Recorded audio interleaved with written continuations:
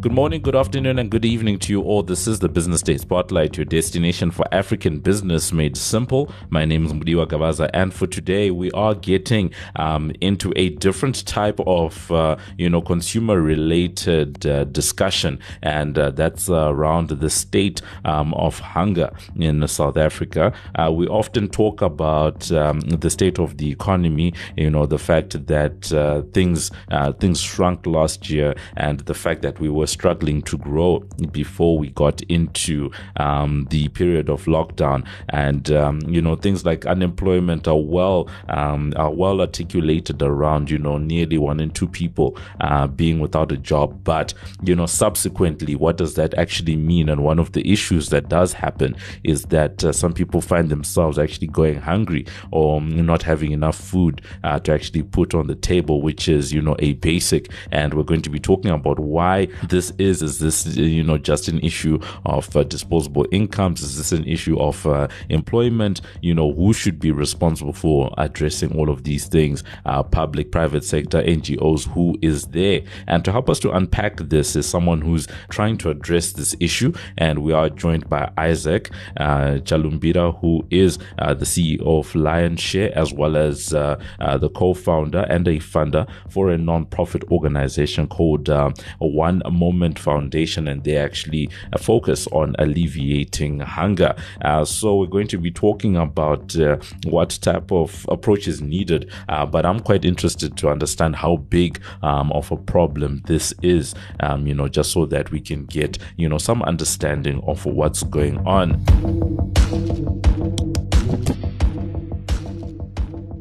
Isaac, greetings to you today. Yes, Mudiwa. Thanks for having me. Thank you so much for being with us. I think a good place for us to start is usually we'd like to get a sense of the organizations that we're dealing with, and right now we're talking about the One Moment Foundation. But maybe a brief intro, just around the background that you're coming from, because you're sort of straddling that line between operating in the NGO space, but at the same time operating in the private sector, and why you think this is something that you wanted to tackle. Okay. All right. So my brief intro would be, I actually started One Moment Foundation, I would say informally, sort of 15 years ago, and then kind of formalized it about 3-4 years ago, basically out of a need that I saw as my business called Lionshare Holdings. Through our investments, especially in properties downtown Joburg, I just found a need for, I met a lot of homeless people in the evening, and in the mornings you'd find these people actually, scrambling in bins, etc. That then really touched my heart, probably about 2005, and started a soup kitchen that then morphed into a soup kitchen that was feeding 200-300 people. And then over time, I found it was actually a requirement to actually set up a infrastructure, which I then, with my wife, we kind of formed a One Moment Foundation, which is based really on the 3 basic needs, the Maslow hierarchy of needs, which is basically shelter, hunger, and then education. No, it sounds like something, and I completely understand, especially relating the story that you did to say that you're operating in these areas, but though you're in the property business, you do start observing certain things in the area. Perhaps that's a good place for us to then get into that discussion about hunger, right? Because as much as we talk about the place of the economy where we are right now, we need growth, we need jobs, all of this stuff. We don't really seem to, talk that much about some of these second order consequences that, that result from the economy being where it is. So maybe you could give us a little bit of color just around what hunger looks like in South Africa, if you have any statistics or any figures from the work that you've been doing. So there's a very poignant place to start, right? To say hunger in South Africa is a big remnant of unemployment, right? An economy that's basically growing below inflation tells us we are going backwards. So the unemployment is probably one big contributor. But the other bigger contributor is the Gini coefficient. We know in South Africa, we're probably the most unequal society in the world before or after Brazil.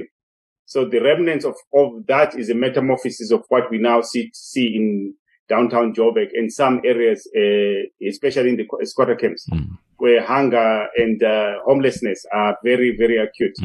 And from what you've seen, what are some of the numbers like? Hunger in South Africa is really between sort of families that are 2.5 million families are said to be hungry in South Africa, which equates to about plus minus 10 million people who in a day probably have one or no meal at all. So it's actually a serious challenge for all of us. I was actually going to ask, I like the fact that you did, I guess, characterize to say that we're talking about families that have one meal or less in a day, to actually say, because with things like the Gini coefficient as well as the poverty line, the poverty datum line, we usually have like some set standard. Are there any standards to actually, outside of the one that you've just given, or is that the definition that we use to say that someone is hungry or food insecure? Well, I'm probably not a absolute subject matter expert, so I'm kind of a business person who says anyone who doesn't have $1 in their pocket per day probably can't eat anything, to suffice themselves. So if you take even across Africa, and you're talking about people who survive below $1 a day, a good percentage of the 10 million people that I'm talking about in South Africa are probably in that below that margin. No, I guess from that point of view, then it becomes quite a serious thing. And I like how you characterize to say that, if you don't have $1, then it's unlikely that you'll be able to buy anything, because, $1 is like 15 rand, and there's very little. Yeah. That's a lot of bread. Yeah. There's very little that can be done, on that type of money. And especially if you're trying to feed a family, or a household, it becomes, very tough. Now, what I'm interested in is the model that you guys have come up with, when it comes to, addressing this thing. Could you talk to us, a little bit about that? But more importantly, the rationale, to actually decide on the model that you're going to use, with One Moment Foundation. Yeah. So One Moment Foundation, the way initially we started was kind of, my company, kind of funding that soup kitchen with downtown. But as the need arose, we also found that people who are hungry also don't have transport or means to get to us. So we started actually aggregating, finding a model where we aggregate the food, right, between our own resources and other partners, like SA Harvest, for example, who basically repurpose food in the fresh food markets and food they get from other retailers who donate. So we become a central aggregator of that food, and then we, through our resources, then transport them to places like Naledi, Soweto, Berea, and Hillbrow. So we then found local people of goodwill, right, in their own community who understand the hunger, who is hungry in these locations, who then basically are able to then share the food with those people. So our model is really two elements. Is one, reduce the cost of running this foundation, to absolute bare minimum, and then take the resources to where the need is, rather than us having a big operating structure with an operations manager and the distribution manager, etc., which actually then takes up the meager resources that we have.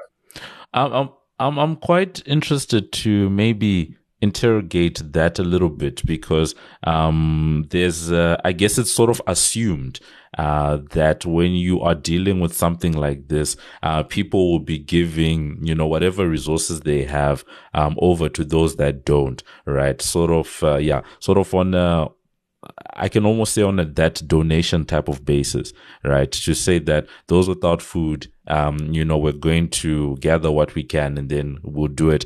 Maybe a soup kitchen, and that, the recipients, don't pay anything. But, if you'll indulge me for a moment, from a sustainability point of view, how do you see something that's long term, because people are unemployed, because people have so much pressure on their pockets and all of that stuff? Do you think it's sustainable, continuing in a sense where you try to drive down the cost for the people that are providing the meals, or do you find some type of a middle ground where you also then ask the recipients to pay a little bit, but you bring down the cost for them as well, just so that it's something that can, move on into the future? Well, since this is Business Day, let me then put it in the context of corporate social responsibility, because most companies kind of, hand over the money to an organization. So we've decided to actually get involved and start an organization based on a need in our, micro environment, right? So the sustainability of One Moment is basically backed by my company. So if you take the corporate responsibility fund that most companies would donate to someone, we've taken that money, created a foundation, and put up the infrastructure to run the foundation. Right? So the foundation is funded by us from that operation. But in order for our run to go an extra mile, we're then collaborating with people like SA Harvest, who aggregate the food. So instead of me or our lion's share funding, the need to go to the fresh food markets to go and buy the cabbage and the carrots, etc., we get that donation on a weekly basis from SA Harvest as their partner, right? We then aggregate the food and then distribute it to those what I call informal NGOs and local social organizations that are actually benefiting the people that actually need the food. So from a sustainability, that lion's share is almost kind of underwriting the foundation from an operation, right? But two, the principle is that we don't want a very complicated, convoluted structure that then eats up the rand and, take rand and then we only end up distributing 50 cents, because we've got this convoluted structure. And three, there are lots of goodwill people in the township and in these local communities who know where people are hungry. They can efficiently then distribute, in their streets, within their communities. Right? In that way, we actually, one, reduce costs, and two, get food to people that actually need it. Yeah. I guess part of the reason why I was exploring that in my mind is because one, tries to think about things from a sustainability point of view, to just say, if this is a model that Lion's Share and One Moment have been able to come up with, is it something that could be replicated in other parts of the country, just so that you have a more collective approach, to addressing the issue. And it's not just, yourselves that are, working in this particular silo, and that you have that, because you need to have a collective effort, right? It's not something that one person or one organization is going to be able, to fix. So for me, it was just about, that ability to replicate the model in other places. Well, it's actually, it's a very good point. So I guess the learning from what Lion's Share and One Moment Foundation are doing is actually to share with everyone that it's actually doable. Because the way One Moment has ended up, kind of touching, they say, plus minus 500 people on a daily basis with access to food, was because we found a local need in a local area we understand and the dynamics, etc., and then created a structure that's sustainable. One, two, the corporate social responsibility fund, instead of us throwing it into some pot with some other structure, we can actually impact the people in and around us. And I would even go step forward and say, even the crime around us, in the business, the properties that we own downtown Joburg, is actually significantly lower than I think if we did not, reach out and help the needy now in our microcosm per se. That's actually an interesting development, to say that, as you're addressing that one issue, you're then able to impact, some of the other downstream effects that come from some of those issues, like, the bigger issue where we began the conversation, which would be, unemployment, as well as, unemployment, as well as that Gini coefficient. But I think, just the fact that you guys have taken it upon yourselves, you took it upon yourself in the way that you did to come up with this model, to open up a soup kitchen, all of that does, ask that bigger question, because right now we're living in a time where issues of ESG, environmental, social governance, it's really becoming a big theme. right now. And that thing of being a good corporate citizen or, impacting your area, a lot of people are, taking that on board. A lot of investors are asking, companies to be, more and more on that front. How do you ensure that this is not something that, at least, with yourself, one can tell that this is something you're passionate about, but, with others that get involved, how do you ensure that it's not something that simply becomes a tick box exercise to say, okay, CSR, we've done the thing, tick, we move on. So I guess what One Moment Foundation and the structure that we are discussing and sharing is actually just sharing as a business leader, right? To say we as business leaders can do more than just while ticking the box and giving, So yes, some businesses might not have the way and about and the infrastructure to do what we have done. But for me, the lesson would be look a little bit more and more local, the big organizations are, some of them, yes, function and they function well, like, Foot Forward and people like that who are actually much bigger. But the model I am talking about is two elements. One, small and medium enterprises, let's say of a turnover sort of give or take 100 million, can actually do corporate social responsibilities in their local, by finding these NGOs that actually touch people and customers and the different variables that are actually either a challenge that they can address without needing to say, oh no, I'm only a medium-sized business. I might have to wait for Standard Bank to do the big things. We can't do it. The share for me, I guess, in this interview is actually to encourage, to say small and medium, especially medium-sized businesses can actually take their CSI budget, look around themselves and see what need is around. Because by us resolving issue like now, we're talking about hunger, right?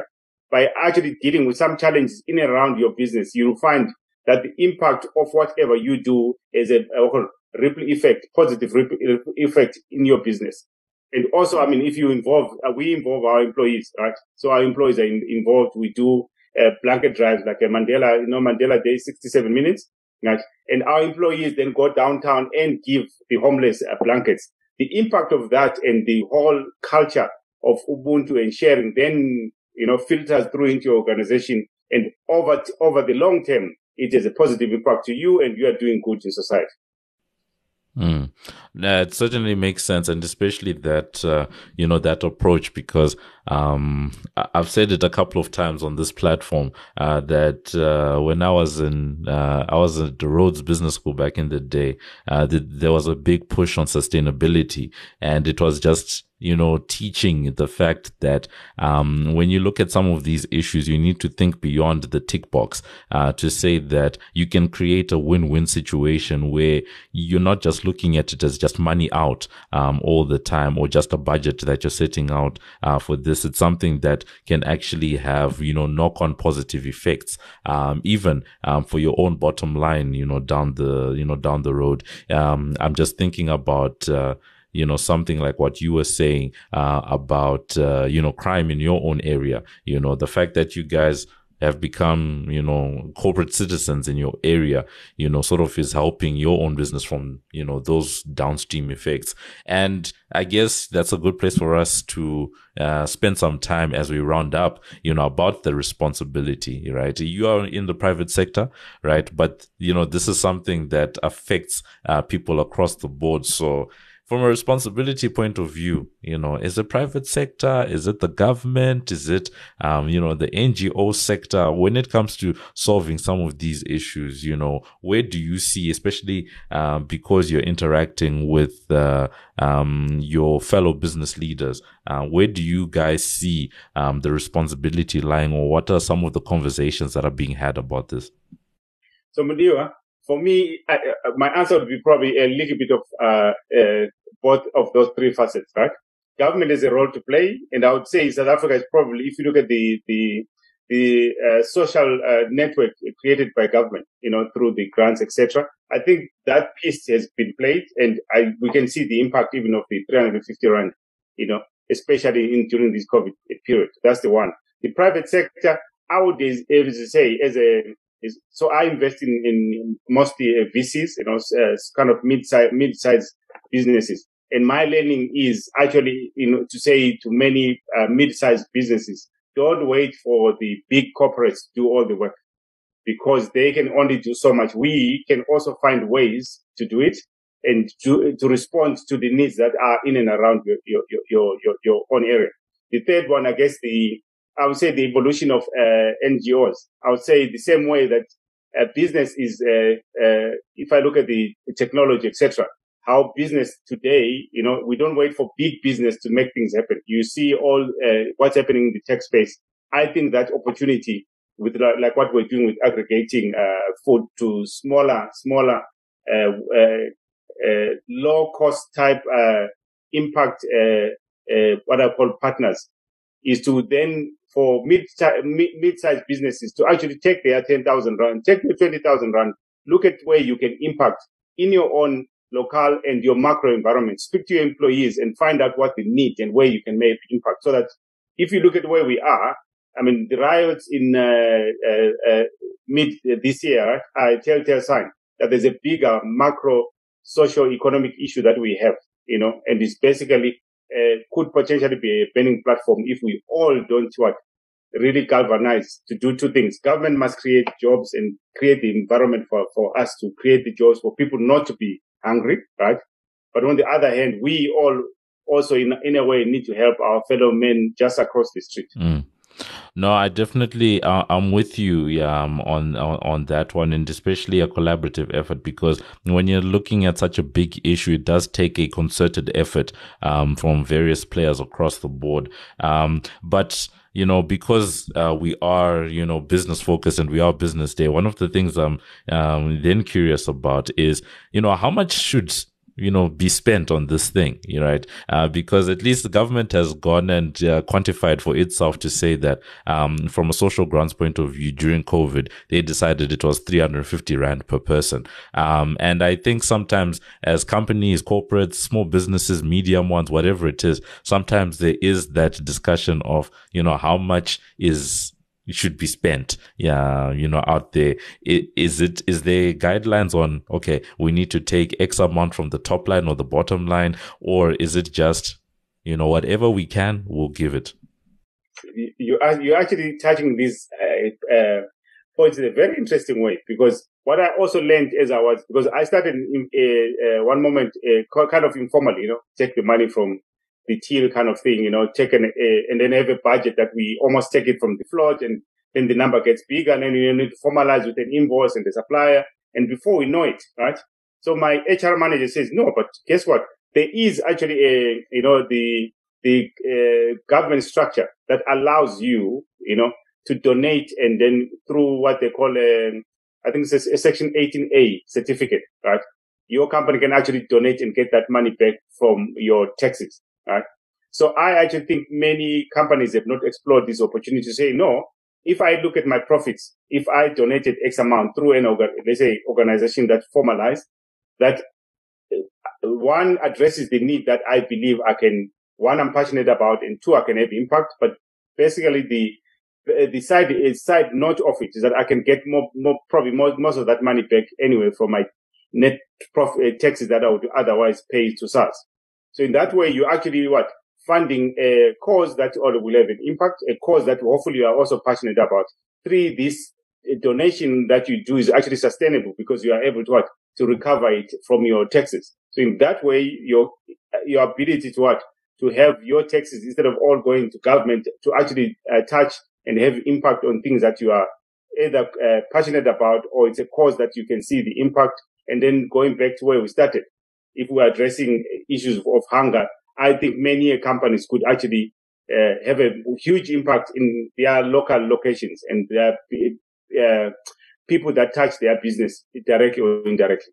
Yeah, that really does sound like one of those situations where, you do talk of a win-win. That literally sounds like, a win-win situation where, there's a benefit, on both sides. And then you can have a model where that thing becomes, sustainable, and it's something that can grow, over time and keep addressing the issue. So, really great from there.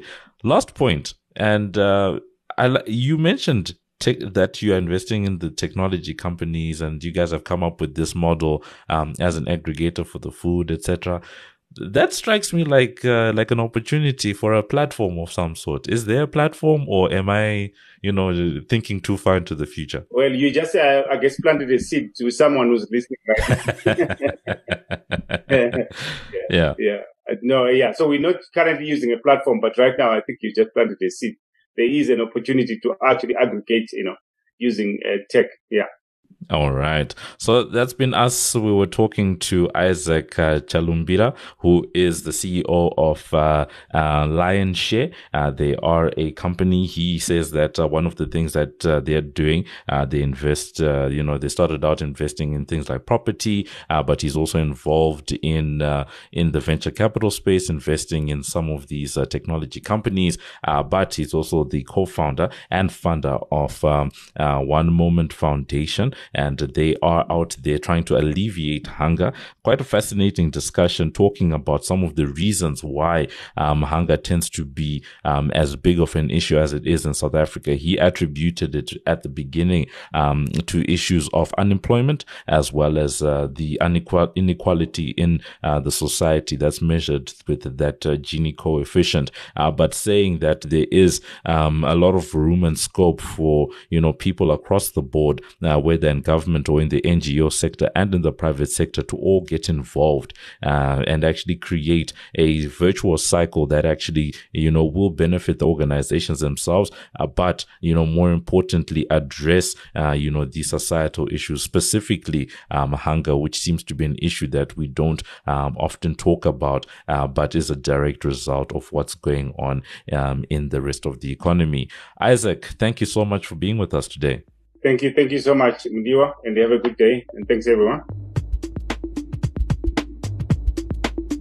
This is Mudiwa's Take. Hunger is one of those issues that we honestly don't spend enough time talking about. It might seem somewhat intuitive to say that with a high level of unemployment, as well as increasing pressure on consumer pockets and disposable incomes and all that, that hunger would be an inevitable circumstance. But once again, it does provide opportunities for people to create these social safety nets, such as what's going on with One Moment Foundation. But outside of that, I think the real opportunity is what was highlighted at the end, to say that in certain cases you can create a model.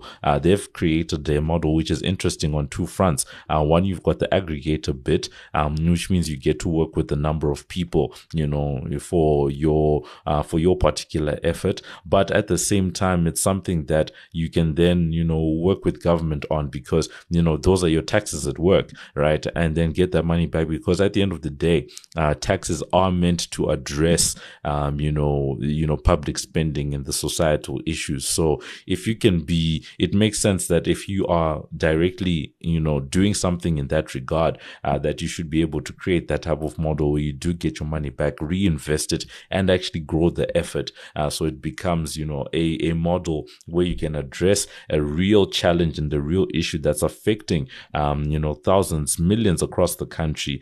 Quite scary, the numbers that Isaac was giving about the number of households in South Africa that are affected by hunger, and for each one of those, because if you're measuring by household, then it means that from a people point of view, you then multiply by at least 3, 4, 5, depending on the average size of a household, to sort of show the impact of how many South Africans are being affected by this issue of hunger going forward. But it's not something that is going to be solved by just one model, one company, one organization. It really does require innovative thinking from a number of different players that are actually serious. What we need to really move away from is tick box exercise type of thinking, especially at a time where ESG is really coming to a fore. I'm glad that it's coming to a fore, but at the same time, one hopes that people are actually serious about it and not just doing it because it's what's trendy at the moment. But as long as people are serious about it and actually invest, then we can go a long way to solving some of these issues. And that's been it for this edition of the Business Day Spotlight. Remember that you can find our latest podcast on Business Live. That's under the podcast Business Day Spotlight tab. On Twitter, we're #BD Spotlight. And remember that you can review and subscribe for free on iono.fm, Spotify, Apple Podcasts, Google Podcasts, Pocket Casts, or wherever you choose to get your pods casted. Thank you to our amazing team. Our producer is Paige Muller.